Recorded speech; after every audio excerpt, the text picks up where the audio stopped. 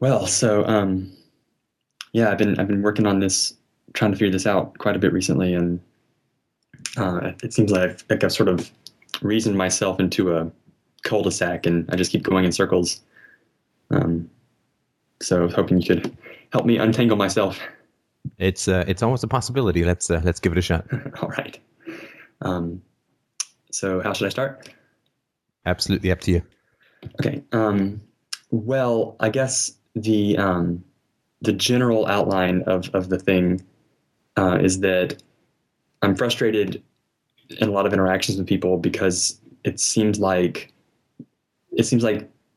I'm more conscious of the I feel pressure to um, sort of move quickly in relationships, um, and I think it comes in part from the idea that, well, life is short to some extent, and therefore there's limited time, and you're only going to be 22 once, and need to try to take advantage of that time. And it seems like I don't know a lot of people outside of FDR who seem to be aware of that, um, and everyone knows those country songs that are like, live while you're dying, or like live like you're dying, or whatever. And it's like it's like I'm the guy who's like, hey, let's actually do that. That sounds like a good idea. Let's do that. And then people don't seem to want to so much, or don't seem to be able to, or something. And Right. so it's like a kind of impatience. Like, I'm like, well, why can't you guys, see this, and come on, let's go. Every time's passing. Let's go every day, every day, every day. Um, Right. and like it seems to be technically correct. Like the idea that we organize our lives to some extent, with the end in mind, and that helps us to prioritize. And I've spent the last few years prioritizing my time so that I have the ability. Sorry, my phone's ringing. So that I have the capacity to like reorganize my schedule when I want to, and do the things that I want to do. Right. And but then it's like there's no one to do those things with then, because other people haven't taken the time to free up their schedules or make their schedules flexible or whatever. Can you give me? Just trying to make sure I understand that in the sort of here and now sense. What sort of specific examples do you mean? So I mean, I guess a precipitating event that is, I mean, this seems to happen repeatedly, so it's like any event could do it. But the one that's on my mind this week is, there's a girl I'm interested in, potentially, and so we've gone on a couple of dates, and then when I guess on Monday we were gonna do something, go to dinner or something, and she canceled on me, and it turned out it was because like she was feeling overwhelmed because of something else that was going on with some clubs that she's trying to organize, and she's like an RA too, so she was like something else came up for her with her job that she has, and so I mean, like, that's okay, because things happen and all that kind of stuff, but then it happened again, I guess, yesterday, and I don't know why it happened yesterday yet. So because we were like, okay, well, Monday didn't work, so let's try it for tomorrow, and then like tomorrow didn't work, which was yesterday, didn't work either, and but I looked at it and I'm like, well, I've made my schedule flexible so that I don't have things that come up very often to prevent me from following through on things that I want to do, but it seems like, I mean, she's obviously hasn't done that. And so, she wants to do something, or says she does, and then something comes up and it stops her. And then I'm sort of impatient, like, but, I don't want to waste time, because I feel like it's wasting time to not, I don't know, get together at the right time or something like that. Right. Okay. So you feel that there's some serious potential in the relationship, and you'd like to sort of move it forward, but she's busy, so to speak, right? Like there's some potential, and I'd like to find out how much potential there is, and there's that part of me that's like, time is short. Time is short. Time is short. And really, like, as far as Raleigh is concerned, time is short because once I graduate, I don't plan to stick around. Unless I have some kind of job opportunity that fits with what I want to do. Long term, I plan to move to Philadelphia. So, like, the time period in which I could sort of test and see if I can find more people that I'm compatible with in Raleigh is short. It's like 4.5 months or 5 months. Oh boy, right. So like, and do you know where she's going? Because then you leave, you're done for the semester. Do you know where she's going at that point? Well, she's going to still be here for another year. So it's like, but maybe not for the summer, right? She may be going home or somewhere else for the summer. Right. So if it did turn out that we wanted to like keep going with this, then it would definitely change my plans. So at least for the next year, right? So then you would stay to pursue the relationship, right? So in that example, there really is a kind of limited time to sort of see if it works. Right. And is she aware of this from you? Yeah. That's actually something we talked about pretty early. I told her about, my plan to move to Philadelphia and why I was moving there, to pursue the kind of relationships that I wanted long term. And, I talked about how I don't feel that I have time for, to spend time with people who don't seem to have potential, I indicated that, I wanted to spend time with her because, there were things I liked about her and I wanted to explore that further. And have you guys, are you romantically involved at the moment, or would this be a first date? Would what be a first date? Like when you got together? When we got together on, I guess we went for lunch on Friday, and I guess that was the first date. And then we went for dinner on Sunday. Right.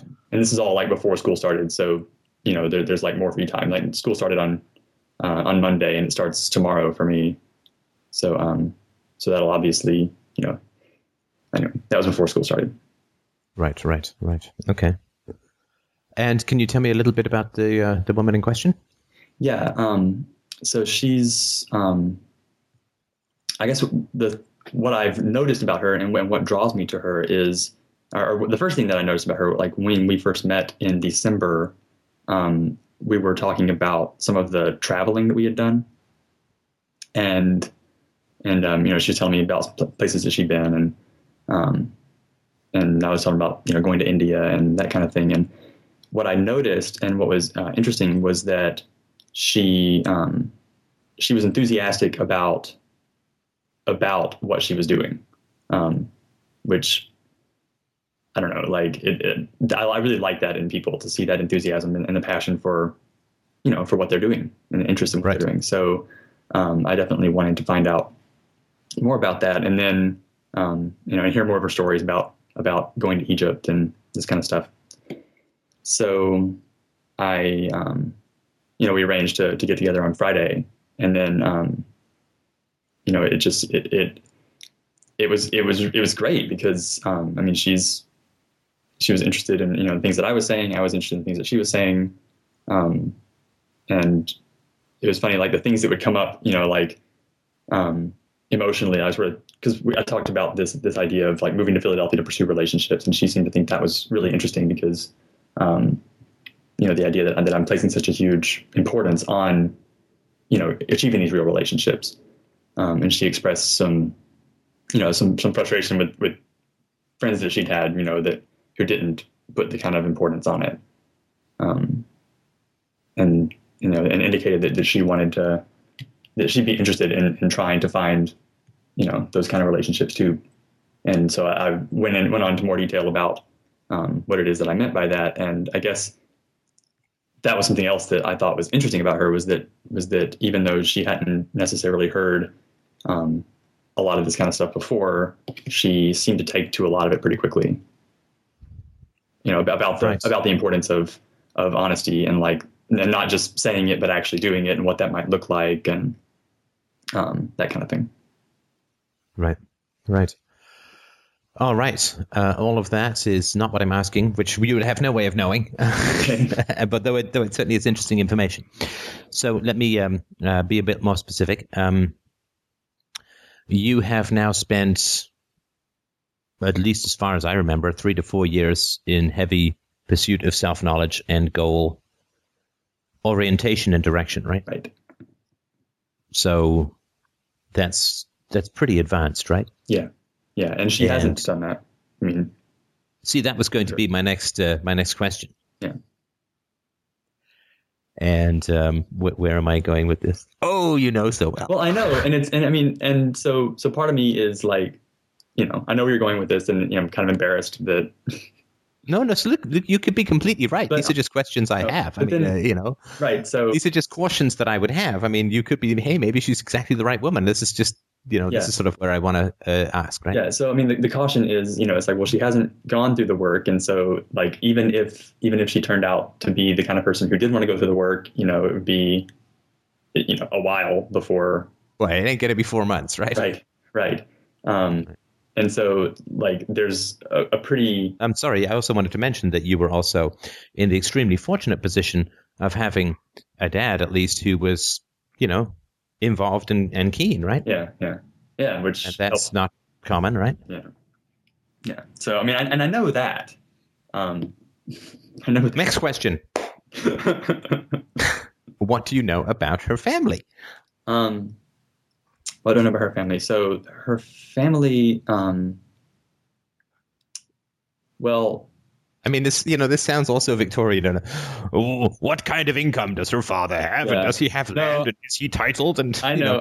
These are questions that we need to ask, right? So So one thing that I know about her family, about her mom, is that her mom spent a lot of time during their childhood, like sort of restarting her career and going back to school and like being really, really busy. Mm-hmm. Which now that I say that out loud is kind of like, oh, okay. So it makes sense. Like, cause she does that with her schedule. Like she has filled up her schedule with lots of busyness working toward a career plan. But anyway, so her mom did that. And I remember like, the girl I'm interested in talking about the ages at which, like the age at which she, the age she was when her mom was doing certain things. So it was like, her mom finished her degree, her second, her new degree, I guess, when this girl was 8. Right. So I guess a lot of that early time, those early years, I mean, her mom was around enough to, she said that she did spend time with them during the day, but like she was gone at night doing night classes and working, like even working a part-time job during a lot of that time. So her mom was home during the day, is that right? Yeah, at least part of the day. So who raised her outside of her mom? I'm not really sure. I wasn't. I didn't ask about. Look, I'm just curious. Again, this is not like cross-examination time for her or you. I'm just curious. These are sort of important things. I don't know. I don't really answer to that. Right. But she does have other siblings, and particularly a sister who's pretty close in age, like a year older. Okay, so there's, not wanting to sound overly critical, but I mean there are to have 2 kids and then go back to school, not the best planning in the world, right? Yeah. And so the question to me is always not so much what happened in the family, but what is the awareness of what happened in the family, right? Mm-hmm. So does she talk about her mom like, oh, yeah, my mom was a real go-getter. She worked really hard and blah, blah, blah. Or it was like, yeah, my mom had kids and then decided to go back to school, which was, tough. I can maybe understand why she did it, but I don't think it was the right sequence or, or anywhere in between. Yeah, it's more toward the end of the first one, more toward like, sure. My mom was really hard worker, really hard, and she, she sort of overthrew her first career and changed it to something that she liked better, and now she's really successful and whatever. And that means that the mom hasn't necessarily said, hey, I'm sorry that I was gone for so long. I realized after you guys were born that I wanted to switch careers, and that must have been tough for you, and tell me what that was like and all that kind of stuff. Mm-hmm. If that makes any sense. Yeah, definitely. Now, was this before she went to school? Before the girl went to school? Yeah. Like she was very young? Well, I mean, so the mom finished the second degree when she was 8 or 9, which would have been like third grade. She was, yeah, she would have been in school at least by the time the degree was finished. I didn't. I'm sorry, there were did she take 2 degrees since after her kids were born? No, I think it was just like I'm going to go back to school now and get a different degree so that I can do this new thing. I don't think it was okay. I finished a degree and then I'm going to go back and get another degree. I think it was just the second degree that happened after the kids were born. Okay, so if she was 8, then it's possible that it was sort of that her mom was home for the first couple of years and then did a degree after her daughter went to school. Yeah, and because the second career is a little higher profile, like in turn, like she's working for a drug company in some kind of organizational manner now. And so what that means, sorry to interrupt, but what that means is that the daughter then would be in school during the day, and then would not see her mom at night, right? Yeah, but she did say that her mom was there with them at some point during the day. So it may have been that she was like working in the morning and then was like there in the afternoon for a few hours and then went to night classes. She did say she was there. You mean after the girl came home from school? She didn't say what time of day, but she did say that she was there during the day. Maybe lunch. Maybe she came home for lunch and her mom was there, and then. I don't know if everybody does that though. Like at my school, we never came home for lunch, even really. Well, I did, but at least when I wasn't in boarding school. But I lived pretty close to the school. But all right, okay. And what else do you know about her? What's the story with her dad? I don't know a whole lot about her dad, other than that he's also like kind of busy working and that kind of thing. But I do think that he was more, probably less emotionally available. I'm not sure why I think that. I'm not sure if she said that or if I just got that impression from talking to her. But it seems like. Sure, you're right. Yeah, it seems like that's right. That's a good thing about a whole bunch of self-work is you just get to be prejudicial and right. Yeah. Because you've got your instincts. Yeah. So I don't know why I think that, but I think that's the case. All right. And what do you think about what we're talking? What's your experience of what we're talking about? Is it useful or? I mean, it's useful in terms of organizing my thoughts and like helping me be conscious about this particular event and this particular experience with this particular person. But I don't know how it's going to help yet with the overall pattern, because it's like a pattern of interaction. But with her or in general? It's like people in general. Right. And it may help, which is, so I'm perfectly content to go along with it because, it's, I mean, I don't know how to solve this. So if, I'm willing to try anything. And you don't mind a little bit of profanity in my next story, do you? Do it. All right. This is my highly instructive fuck my ass story. And so I will tell you the fuck my ass story and you'll see if it makes any sense. So I was, I can't even remember where. I was out somewhere with some friends. We were doing a tour of some kind. I think it was a museum or something like that. And there was this woman, and she was attractive and she was sort of my age. And she was... we'll call her Beth. I don't remember her name, but I'm sure that wasn't it. So Beth was, and she was pretty funny. Like she was a wisecracker, I guess you could say, right?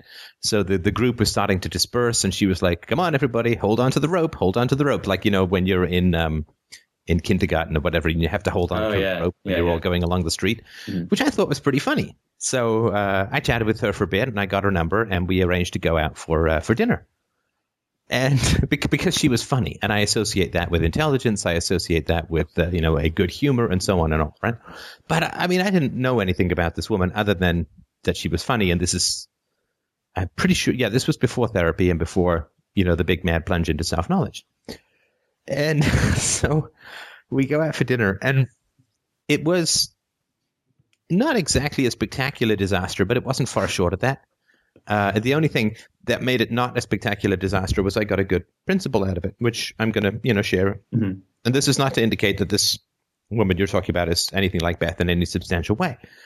But anyway, so we sort of start sitting down, and his good humor, and she's ebullient and all that kind of stuff.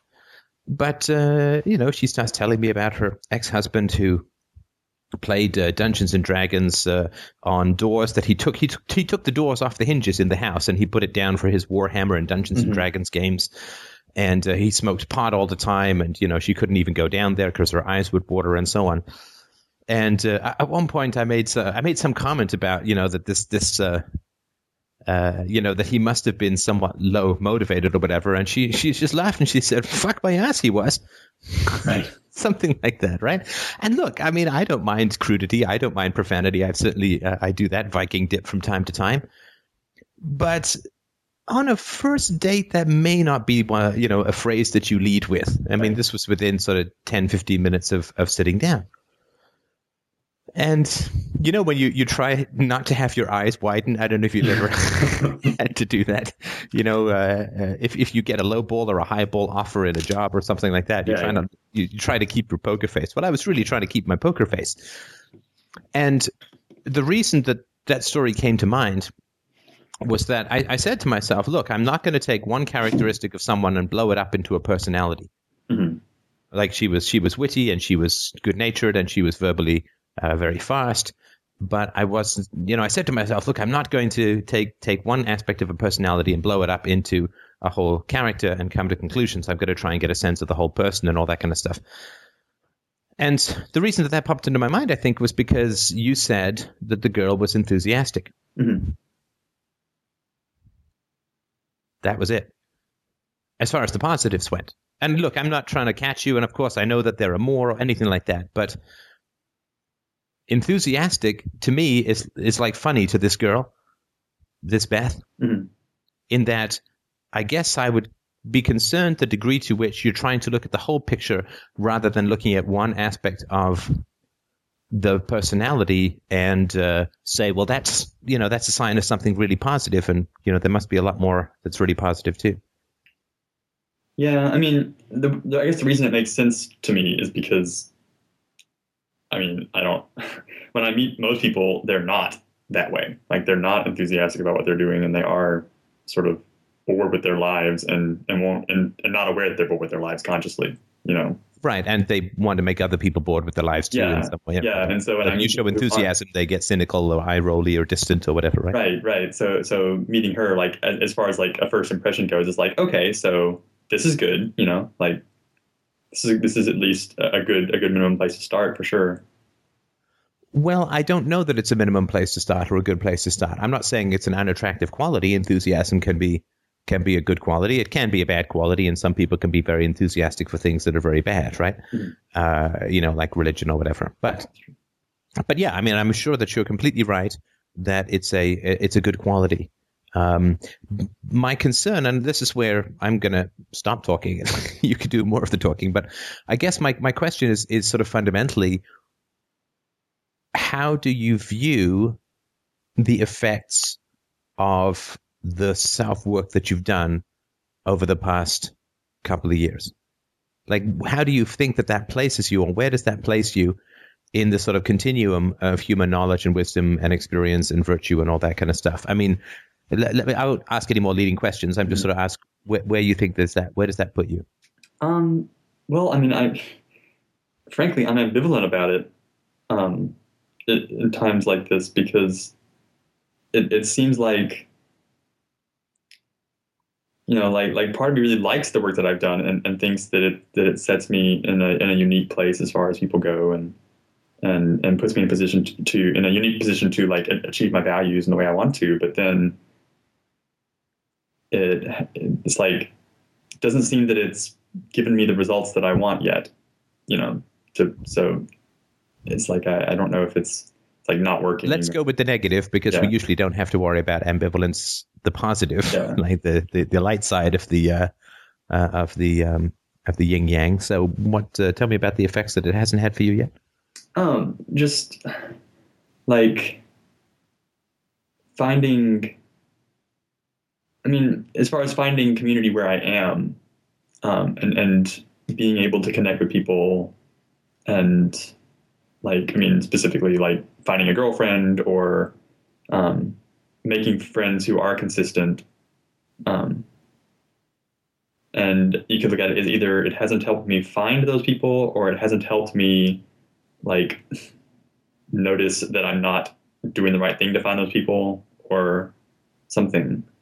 And so like there's this still this like existential impatience that, is there, that seems to put me like at a disadvantage rather than an advantage in terms of like finding what I want relationship wise.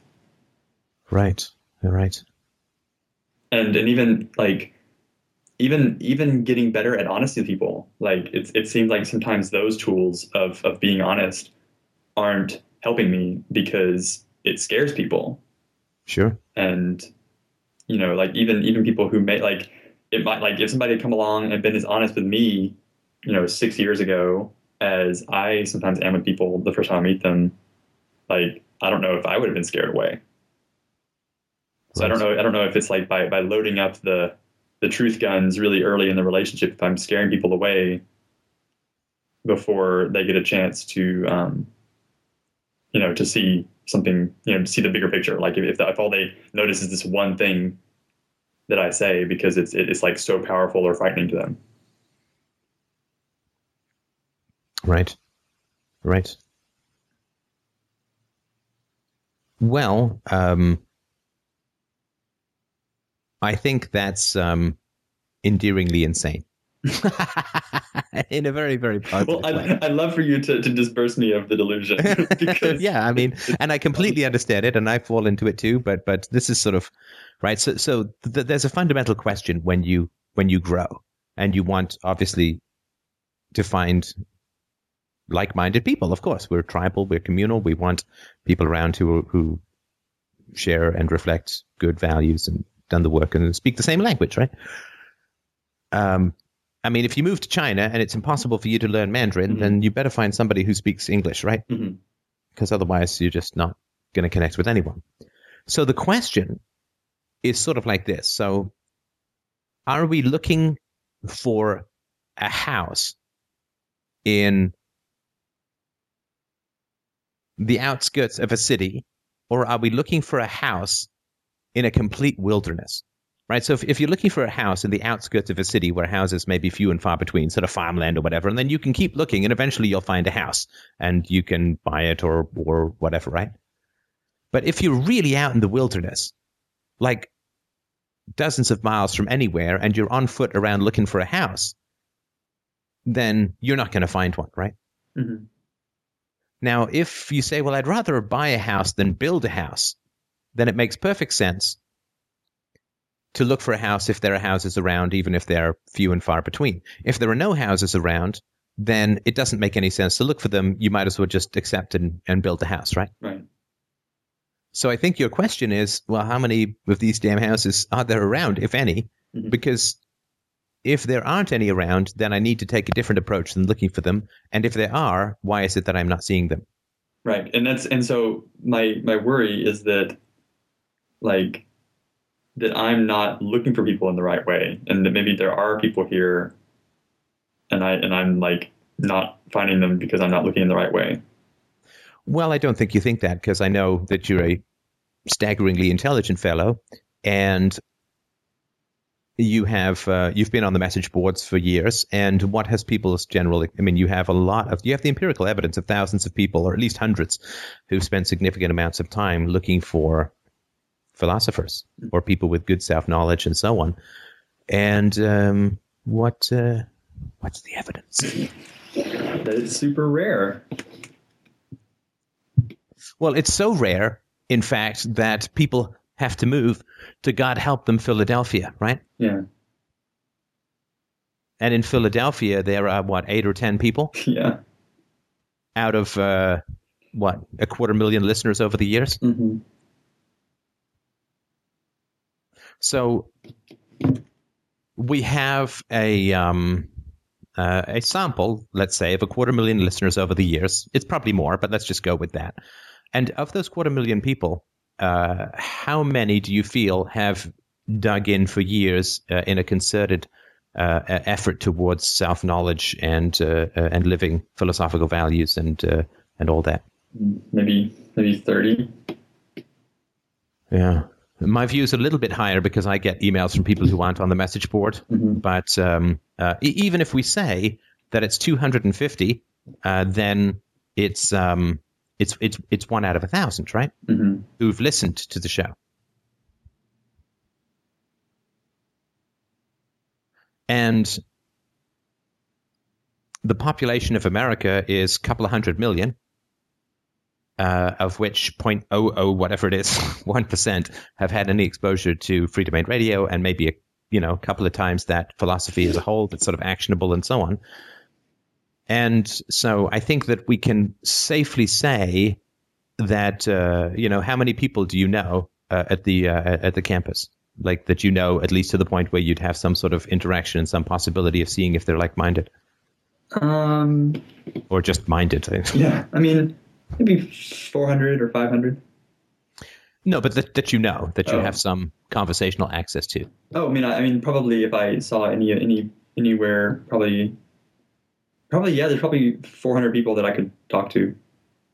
I mean, it's a little bit of a unique case because I've done some stuff with like the scholarship that I have, so I know I at least like know the names of and could talk to if I wanted to just about everybody who has the scholarship, which is like 250 people plus other people I've met. Okay, so a couple of 100 people, right? Yeah. And so the odds are statistically that, of course, none of them have had anything to do with Free Domain Radio. But even if they had, even if you did find somebody who'd listened to Free Domain Radio, and I just use this as a proxy for whatever, that they may be into in terms of self-knowledge. Obviously, I think it's the best resource, but other people have different opinions. But statistically, like if you just run the numbers, it's zero, right? Mm-hmm. So statistically, we are in a wilderness without houses, wherever we are.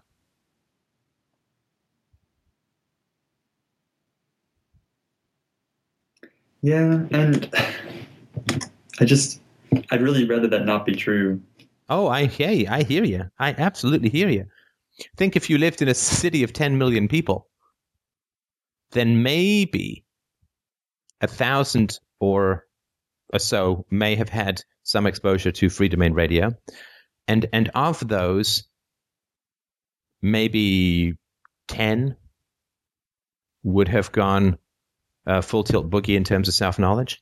And how do you find 10 people in a city of 10 million who may or may not be on the message boards, who may or may not be that way inclined, and of course who are on different levels of the journey. So some will have been around from the beginning, some are going to go the distance but are just starting out, and some may be taking a break from the whole thing, as people sometimes do. So these are the numbers we're talking about. And I know it sucks, but you wouldn't want to, again, be looking for a house in a wilderness and feeling frustrated because you can't find it. Right. And look, tell me if you think this is wrong or too pessimistic, or if there's something I'm missing in the number crunching. Well, I don't think there's anything missing in the number crunching, but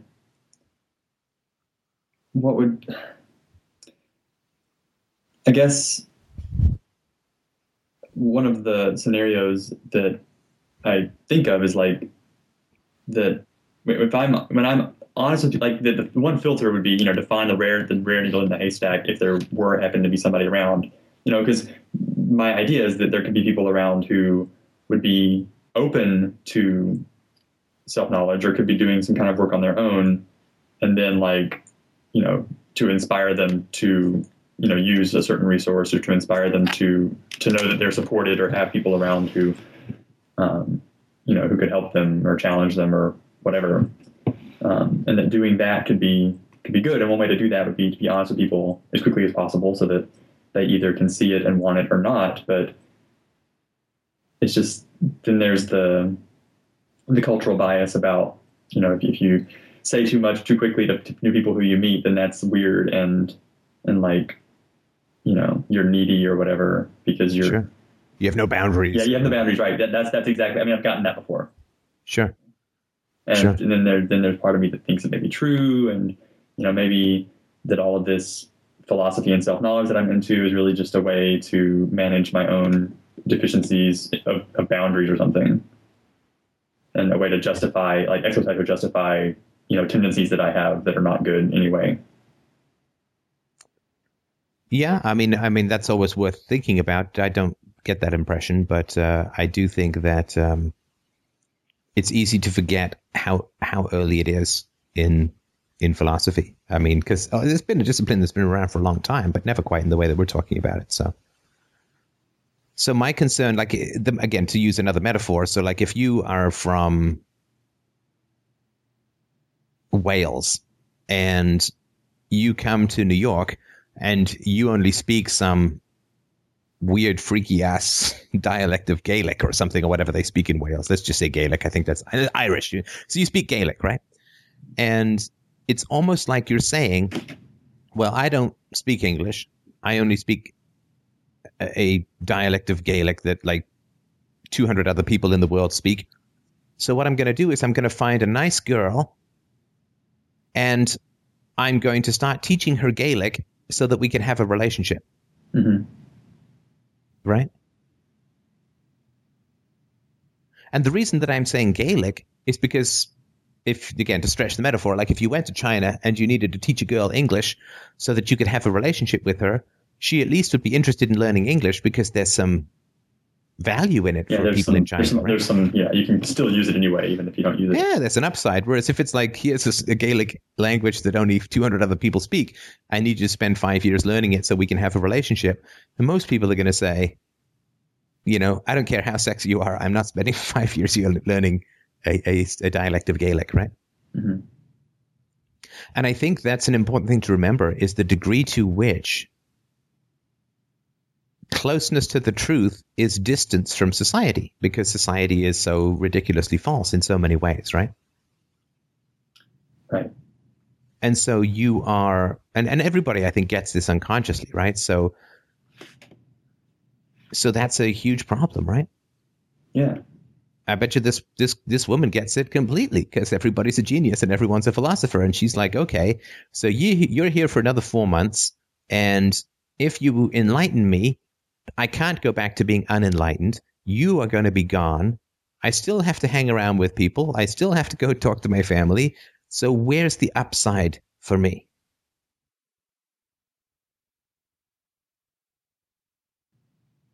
Right.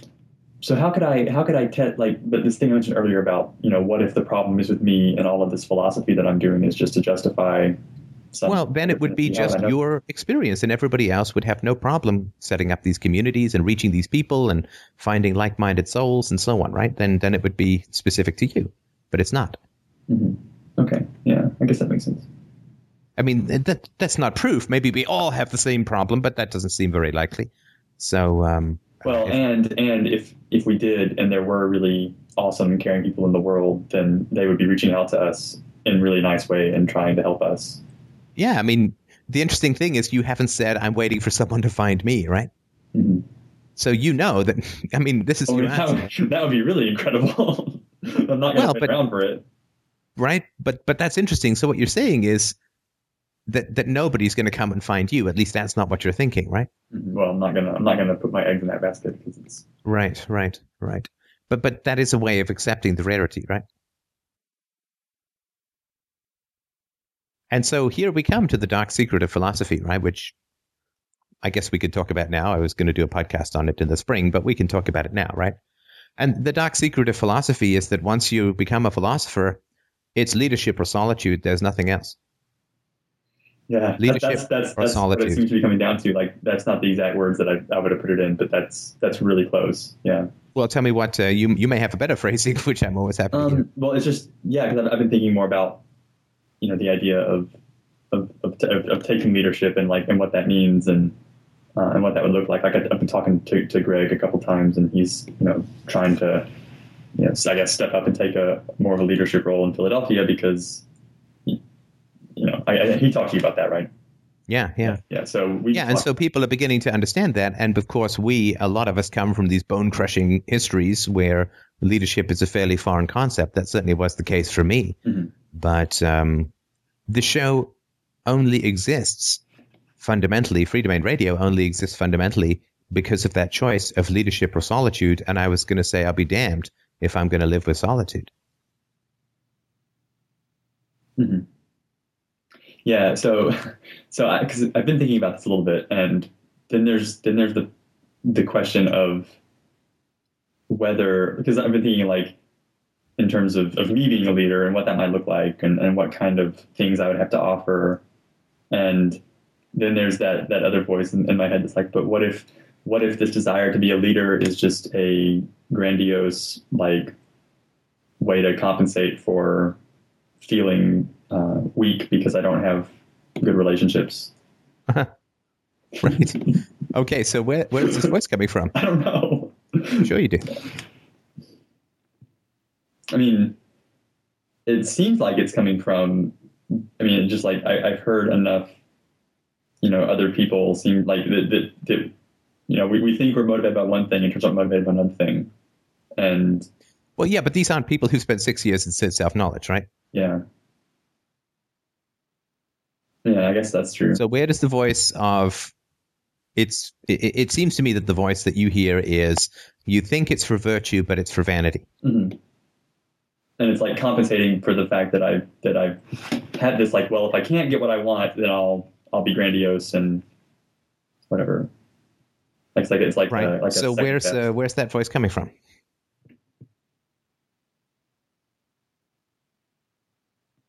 I mean, there's two places, right? Yeah, no, there's two places to look first, right? The first, of course, is your personal history. Mm-hmm. In other words, was there an association between leadership and grandiosity from your mom or your dad, or was it sort of embedded in your history? That's one place. I don't suspect it's coming from there because of the amount of self-work that you've done, but it certainly is possible. So was there someone around, an authority figure around when you were growing up, who equated leadership with grandiosity?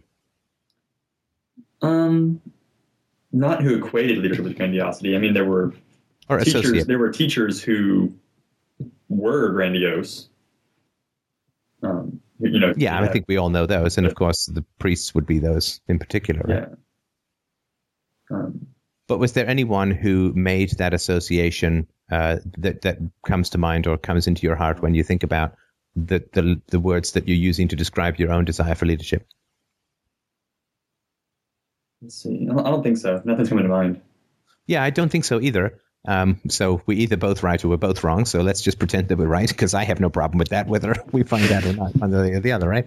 Right. So the other place to look is the unconscious of those around you in the present.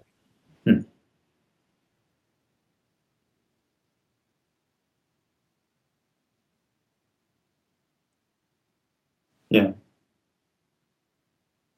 And does that? I mean, if the people around me are resistant and afraid of what it is that I'm trying to offer, then I mean, it would be. Then they're going to try and infect you with self-doubt, right? Yeah, exactly. Yeah, they're going to try and paralyze your growing muscles of philosophy. They're going to try and paralyze those by making you self-conscious, right? By having you look at yourself with a jaundiced, cynical eye, and to equate that which is the best within you to false self-vanity and so on, right? Now, and again, these things are always possible, but the probability diminishes every day that you pursue self-knowledge. Maybe, just maybe, you do have some insane, grandiose aspect of yourself that wants to conquer the world through leadership and exploitation and so on, right? But I think you can pretty much trust that you've known some pretty wise and perceptive people over the years. And I think people would have pretty much caught, like, grandiosity is a pretty big and fundamental character flaw, right? I mean, it's pretty hard to miss, right? It comes with a whole host of associated defenses like incredible touchiness and invasiveness and intrusiveness and dissociation for others around you and aggression and bullying, and it comes with a whole host of pathologies. It's not just like, oh, look, I have my little finger is grandiose and the rest of me is perfectly healthy, right? Grandiosity is just one aspect of a seriously disturbed personality. And I think you can at least trust that since I've met you a number of times and we've talked a number of times, and I'm pretty good at getting a handle on people, I would have seen it, and I would have either mention something or dissociate it from. So you don't think that because you mentioned like intrusiveness, and that sounded to me kind of similar to the accusation of lacking boundaries. But no, intrusiveness is it's when you demand that people believe something that is clearly crazy, and if they express any doubt, you verbally abuse them. That's what I mean in terms of intrusiveness, right? So people who say the Pope is a lizard man. Right. Okay. Right. And then if you say you start to express doubt or whatever, and you see this with the truthers or other kind, they just get aggressive, right? Mm-hmm. And I mean, that's not you. Yeah. Right. I mean, the very fact that you'd be thinking about the possibility of grandiosity means that there's almost no possibility of grandiose people. Don't Right. I guess that's, yeah. So unless I'm like some kind of stealth genius when it comes to grandiosity, I'm probably not. Well, unless you're the only person in the world who has grandiosity that is neatly tucked away and has no effect on the entire rest of the personality, then, but that's sort of like saying, well, what if I had a third arm floating behind me that vanishes every time I turn around? I mean, it's like, we have to start dealing with probabilities here, right? Yeah. Okay.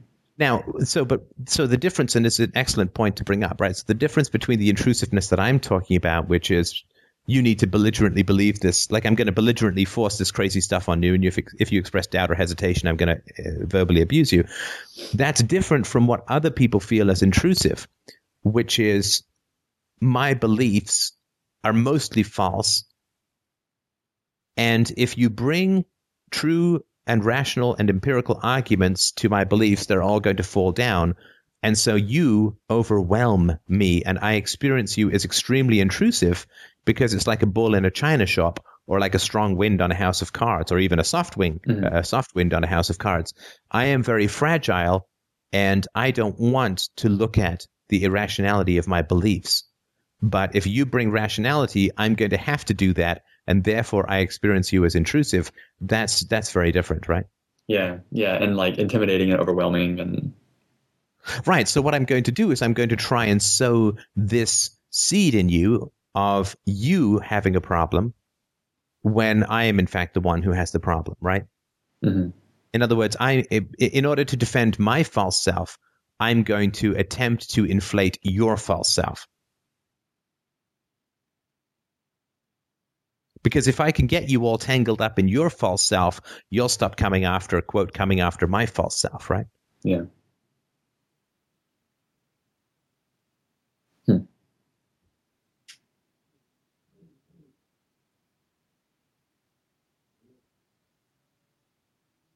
And that's a great trap. And I mean, we all fall into that trap from time to time.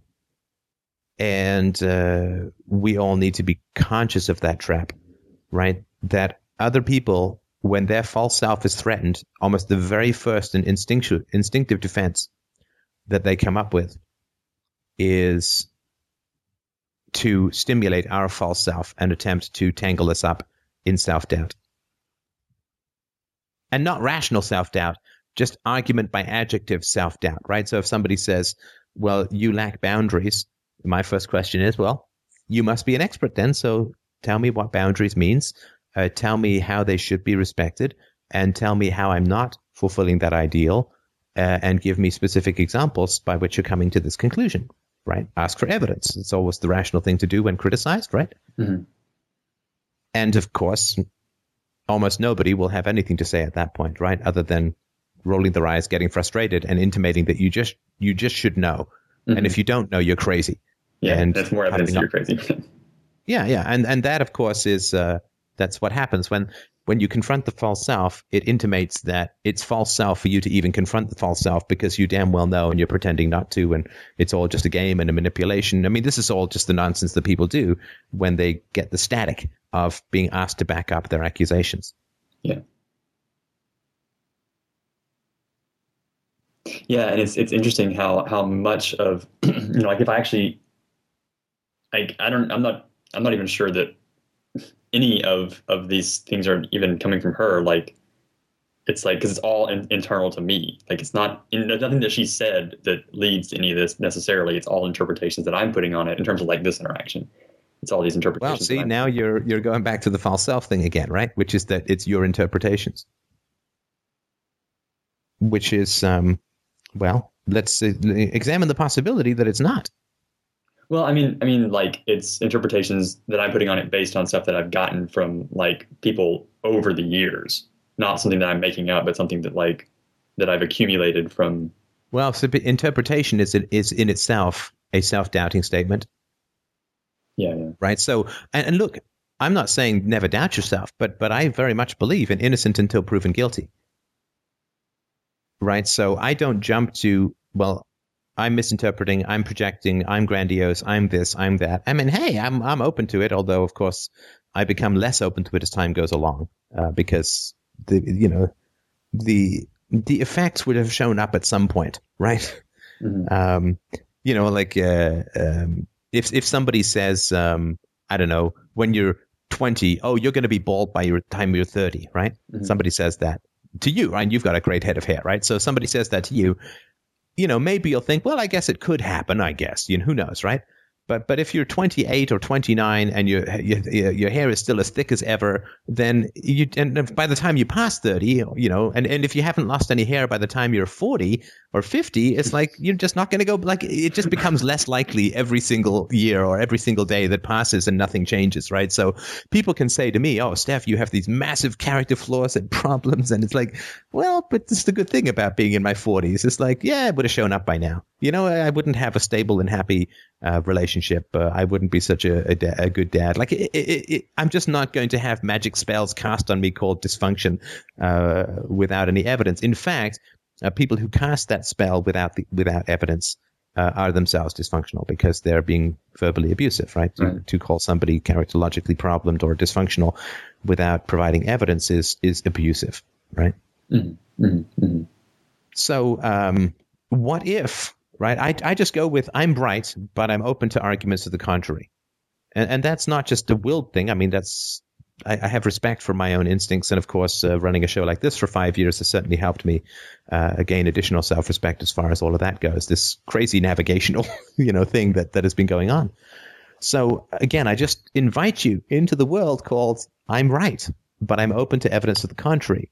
And so what that means is when you think about why this self-attack, really, because it is self-doubt without evidence is just self-attack, right? Yeah.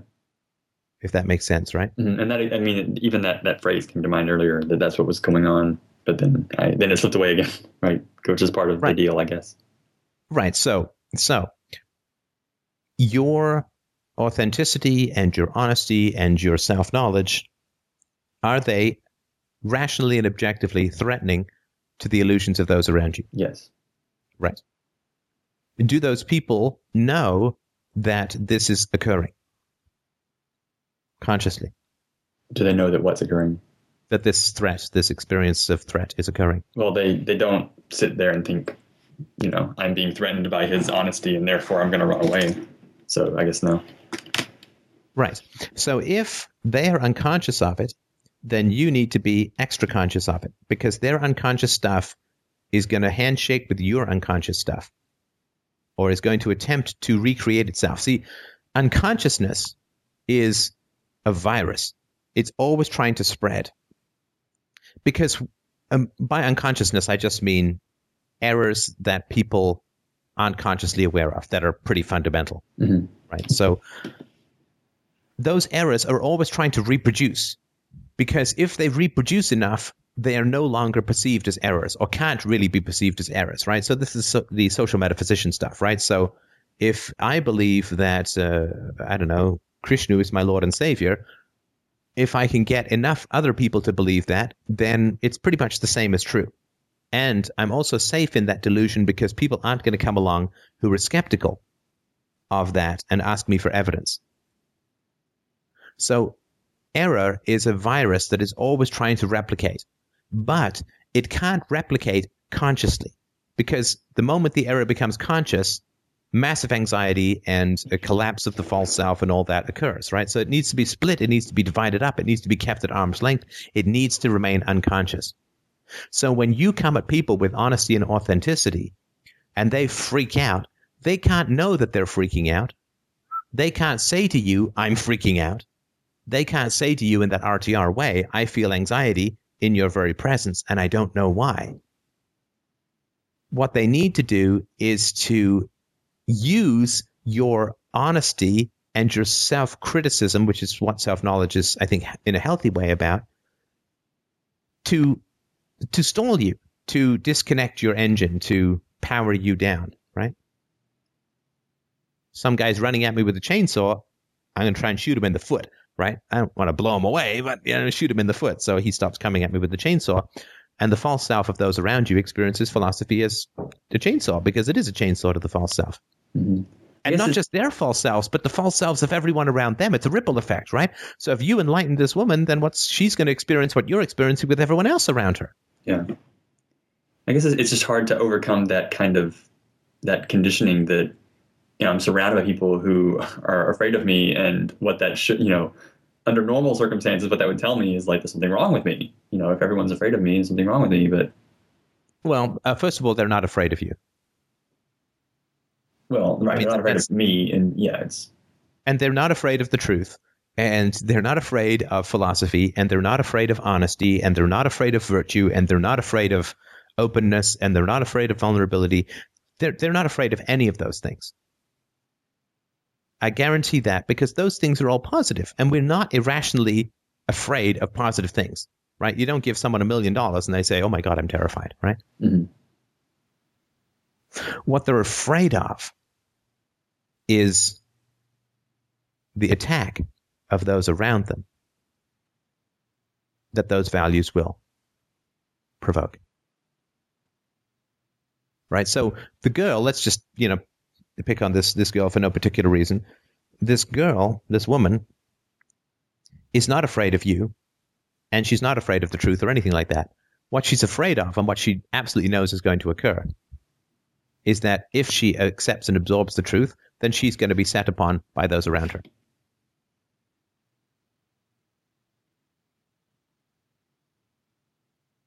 And she doesn't want to experience that. She doesn't want to see that. Going against the tribe is pretty counterintuitive for human beings, right?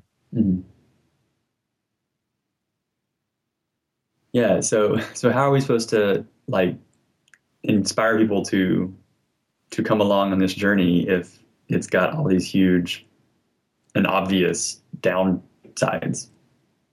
Well, you've got to minimize the downsides, first of all, by not making up ones, right? By not inventing them where they don't exist in the form of this kind of self-attack, right? Mm-hmm. Right. So there's a test, right? In most mythologies, there's this love test, right? Like, so to get the girl, you got to kill the dragon, or, go and get the golden fleece, or whatever it is. There's always a love test that occurs, right? Yeah. Well, when you come at people, this is all just my opinion, but I think it's really borne out by experience. When you come at people and say, grow, change, think, right? What they want to know is, are you full of shit or not? Are you living this stuff or not? And so what they do is they throw a whole bunch of psychological projection down your throat, and they see if you can handle it. Now, if you can't handle it, then they're like, well, fuck, I'm not listening to this guy, right? Because he's telling me to peel away from the tribe, but he can't handle me throwing a little bit of dust in his grill, right? Okay, so looking at the tribulation as a positive, as like to be expected, and just like, Yeah, like imagine in some free society, someone comes along with a new currency. You're not just going to switch. You can be like, what the fuck is this backed up by? Right? Paper clips, your word, your dog. I mean, I'm not going to, right? If someone wants to get you to switch cell phones, I mean, there better be something behind it. There better be some, right? So if someone comes along and says, you should go against the tribal delusions, they better have enough gravy and biscuits over there that you're willing to take the leap, right? Right. Yeah. I mean, see what I mean? Looking at it that way, like looking at it as a test to be expected, and as like, and it's rational. Yeah. And it's also like much more empowering than like, oh no, here's another person throwing shit at me, but just like, yep, here's the shit. Okay, we knew that was going to happen, so. And it should. Right? Society should not go charging around after everyone who comes along with new ideas. There should be a very high barrier to social change. There has to be. Otherwise, we'd just be inventing new social systems every day and we'd all starve to death, right? Mm-hmm. So in order to change people, to change the world, to change society, there really ought to be a hugely high barrier to whoever wants to come along and change it. Yeah, because I've been looking at it like, oh no, this person's doing it too. But really it's like, yep, here's this again, okay, we'll just do this, Yeah, look, I mean, if you come along to people and say you need to change your diet and you need to change how you live and you need to change how you dress, let's just say diet, right? If you come along to people and say, well, you better change your diet, the first thing they're going to say is, well, are you fat? Are you healthy? Right? That's the first thing we do is we look for the empirical evidence before we evaluate any of the content. Someone comes along to me and says, I have a magic formula to regrow your head hair. First thing I'm going to ask is, are you bald? Right? And it would be great because we don't have time to evaluate everybody, the content of everyone's claims, right? The only thing we can evaluate is, like, the only thing we have time to evaluate is, how's it working for you? And so if people throw up resistance to you and you fold, then they're saying, okay, so the bridge over to Nashland is really fucking rickety. So the resistance that I think I seem to be most vulnerable to is not any kind of confrontation. It's this kind of soft withdrawal. Mm-hmm. So, like, what do I do with that? Like, how do I mean, I don't know how to counter that. Well, sure you do. Reason and evidence. There's no plan B for solutions in philosophy. There's no, well, you consult the magic chicken egg and read the entrails of this, and there's reason and evidence, right? So if you experience somebody as perceiving you as grandiose, as vain, as whatever, right? Then you can say to yourself, or you can say to the other person, well, what's the reason and evidence? But what if all they're doing is just withdrawing from you? Yeah. Well, then you have a story or you have an interpretation about why they're withdrawing, right? Mm-hmm. And usually it's to do with, I feel overwhelmed, you are too much, tone it down, back off, set up some boundaries, whatever. There's some disapproval of your behavior on part of the other person who's withdrawing, right? Yeah. And so you say, okay, well, what is the evidence that I'm being destructive and intrusive? It's not just the other person's perception that counts, right? Mm-hmm. It's the evidence. Well, but it is their perception in the, like, if I'm trying to communicate with them, their perception does matter. Matter? What do you mean by matter? Well, because, like, if they have a story about why they're withdrawing from me, then, and like that's allowing them to keep doing it, without being conscious of why they're really doing it, then that perception is part of what's then preventing the connection from being made. Right, but it's not your job to manage the communications of other people, right? So if you come on honest and open, and I know you're not an overbearing, grab them by the lapels, pant in their face, and shove 4 DVDs up their ass, right? I know that you're not doing any of that, right? So if they withdraw, then the evidence is that they lack self-knowledge. They lack the ability to communicate honestly.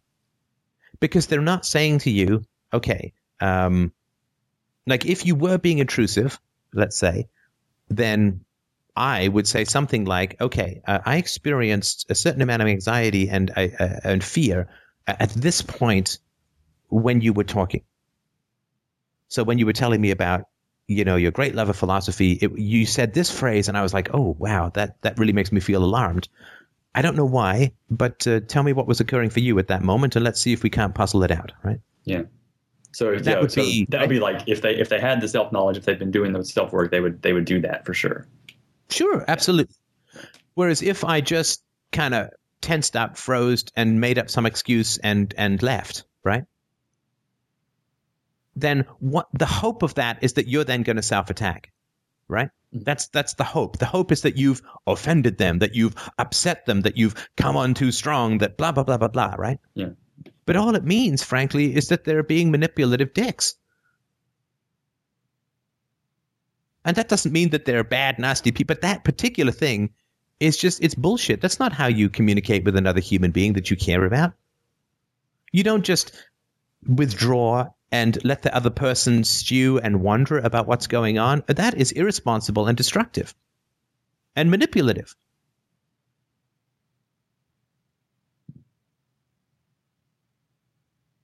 Now, you have the choice if you want, right? You can go out, walk after the person and say, whoa, wait a second, what just happened here, right? Why are you leaving? And if they attack you or they intimate or they, or you were just coming on too strong, and it's like, well, wait a sec. First of all, that's a judgment. There's no such thing as coming on too strong. There are feelings and there are emotions and there's what people say and do, right? Mm-hmm. But coming on too strong is just a label. It's just an attack label. It doesn't mean anything, right? You don't have any boundaries. Well, if that's true and the other person has really good boundaries, then why is the other person only exercising boundary control by leaving? Right. That's not exercising boundaries. Exercising boundaries is putting limits on the conversation or pushing back and saying, wait a sec, something happened here that I'm not too comfortable with. It's not walking away is not establishing boundaries. It's punishing. Mm-hmm. Through ostracism, right? Yeah, and then launching a label at me would be like... And then launching a label, right? Exactly. So somebody who's really good at communicating, hey, people have the right to criticize me. Absolutely. And they have the right to say, well, Steph, you could be a better... Like, these nonviolent communication guys, right? Mm-hmm. They tell me sometimes, oh, Steph, you're too aggressive or whatever it is, right? And, I'm still waiting for one of them to show me a better way or to interact with me in such a way that shows you, right? That shows me how much better it is rather than just launching a bunch of labels at me, which without evidence, and then sending me to a bunch of videos that are supposed to explain everything. It's like, no. If you want to sell me on nonviolent communication, you need to sell me on your skill in it, right? Yeah. Not in, there's some videos out there which I'm supposed to watch and then realize the errors of my way. That's not being friendly and helpful to someone. That's not acting out of love or respect or admiration or anything like that. That's just saying, well, I'm going to try and get Steph to feel that he's a bad communicator, and I'm going to give him a whole bunch of videos that I hope will close the case. But I'm not going to tell him anything, and I'm certainly not going to demonstrate my deep knowledge. Yeah, they're definitely not doing. I read that book, and if they're just sending you. If they're just sending you links to videos and complaining about your communication style, they're definitely not using it themselves. Yeah, look, I'm a damn good communicator. I'm certainly not perfect, but I'm, my entire show is about communication. I'm a very good communicator. And if somebody wants to tell me that I'm communicating badly, I would at least expect that they would have some very good skills in communication themselves, right? Like if I've got a black belt and someone comes along and says my technique is really bad, is fundamentally flawed, I would hope that they would have at least a black belt and then could show me how to improve. But they don't do that, right? So now that doesn't mean that I can't improve, and that doesn't mean that maybe nonviolent communication is perfect and wonderful, but I don't have time to evaluate every theory that comes my way. I get 200 emails a day with people telling me what to do and what to do better and how to whatever, right? Yeah. And so I simply don't have time to evaluate everybody's email to me. So all I do is I look at the form of what they're doing. All I do is if I'm looking up and down the bookshelf for a diet book, all I do is look for the guy on the cover who's not fat. That's the book I'm going to open. And that doesn't mean all the other diets suck. It just means, given the shortness of time, I'm not going to do the work of other people for them. And if they want to convince me about something, then show me. That comes from theater. Show me, don't tell me, right? Yeah. So this is the thing, right? So if people withdraw from you, they're confessing that their communication skills suck like an interplanetary vacuum. They have no idea how to manage boundaries. They have no idea how to bring up issues. They have no idea how to communicate in a way that is positive and helpful. And the only thing that they can do is withdraw, perhaps throw a label or two your way, either in their body language or verbally, in the hopes that you're going to self-attack and blame yourself for what happened. And that is a terrible way to communicate with another human being. Criticism should never be attack.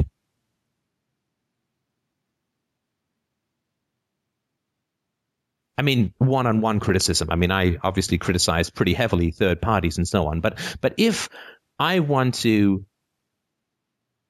give you feedback that's critical, right, like in this conversation, right, to suggest better ways of doing things, I don't sit there by saying, well, you're just an insecure jerk who, is tripping all over himself rather than helping the world. I mean, how on earth would that help you? Mm-hmm. It would only tear you down, right? So just judge, people who claim to be experts, who claim to know more than you do, right? People are saying, you've been studying Mandarin for 6 years straight, but your Mandarin is terrible. Well, that's quite a claim to make, isn't it? Yeah, and they're telling me in English or something. And they're what? They're like telling me in English too. Yeah, they're telling you in English. They're telling you in English, I don't understand your Mandarin. It's like, well, of course you don't, because you're replying in English. And first of all, I don't see how you can study something for 6 years and suck at it if you've got any brains at all and you have more than your fair share, right? So you can't study self-knowledge for 6 years and philosophy for 6 years and not be pretty damn good at it. And look, that's fine. So maybe there's stuff that you need to learn. So maybe somebody studied for 10 years and can give you a couple of pointers. Fantastic. But not through bullshit manipulation like withdrawal and provoking self-attacks in others and manipulating and huffing and rolling eyes and whatever, right? I mean, that's somebody who has studied nothing.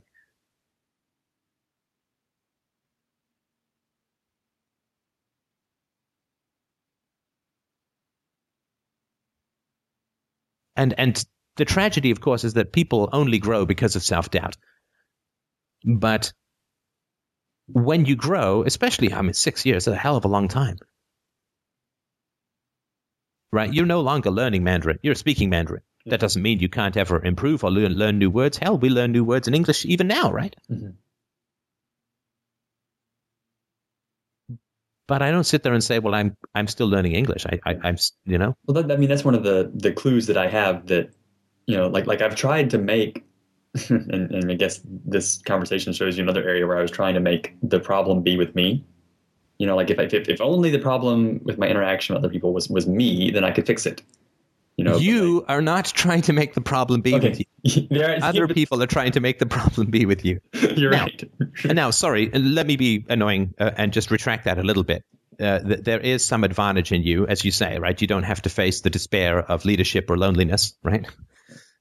So there is a part of you that wants to agree with them so that you can change something and keep that illusion at bay. So sorry, you're right. It's both. It's both. But the initiation comes from them. I would say. Even thinking it's coming from me is doing it though.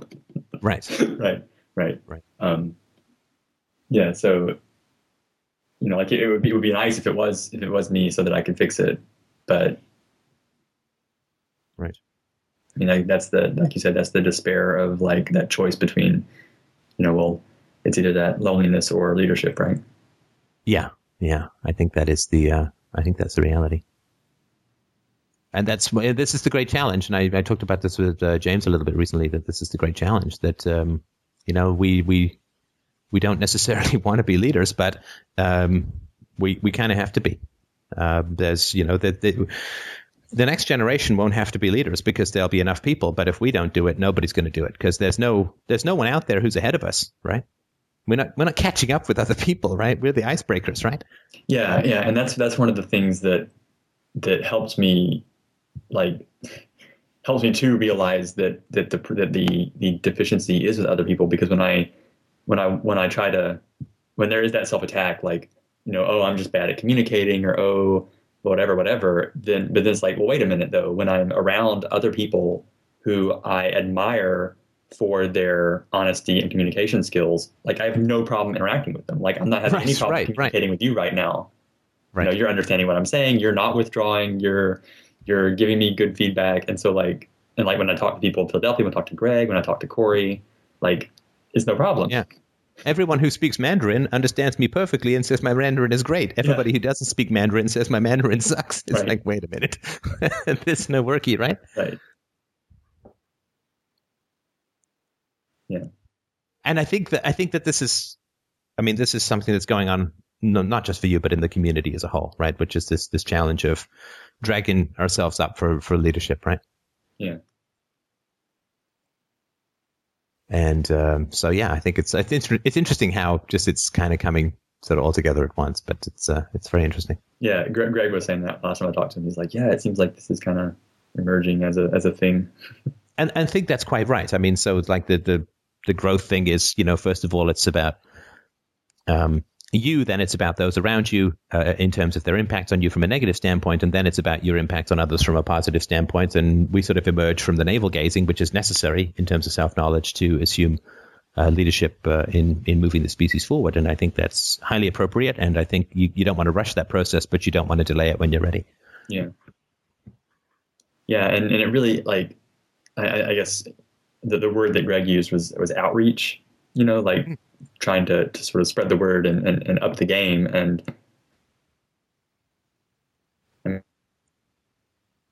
it really is that difference between loneliness and leadership, because it's like, well, there's nobody else around, so I guess I'll do some outreach because, that's the only way to, you got to step up and turn my light on brighter.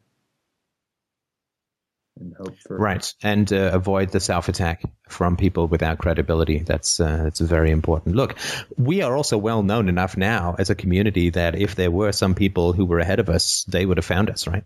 Yeah, it's not like there's just you and me and 3 other guys in a basement hiding out, right? I mean, this show's been pretty damn public for quite a long time now, and nobody's come by to say, "Hey, good to see you catching up." And of course, we would have heard about them too, right? I mean, we're all over this stuff, right? Mm-hmm. Yeah. I mean, and the evidence for that for me is like when I do find something that's similar, like I'm all over that, trying to find out if there's anything really going on there. Like if I read a book, the book on nonviolent communication, I'm like, great. Are there like clubs, or are there people doing this? Are there people practicing this? And then like I look around and there's kind of like no one practicing it. And so I'm like, well, there's not a big group doing this, so we're not missing them. But like I look for them. And so I would assume if there was some group doing something like what we're doing, they'd be looking for us the same way I'm looking for them. Exactly. Yeah, I think that's exactly right. So again, the evidence is that there's nothing out there. Yeah. We are ahead of the game, and there's no shortcuts. And if it's not us, it's nobody. And that's exciting. I mean, it sucks a little, but it's also very exciting because that is a very great honor, I think, to be at the ground level of this kind of change that's so desperately needed and so essential for the world. I mean, what a cool thing to be involved in.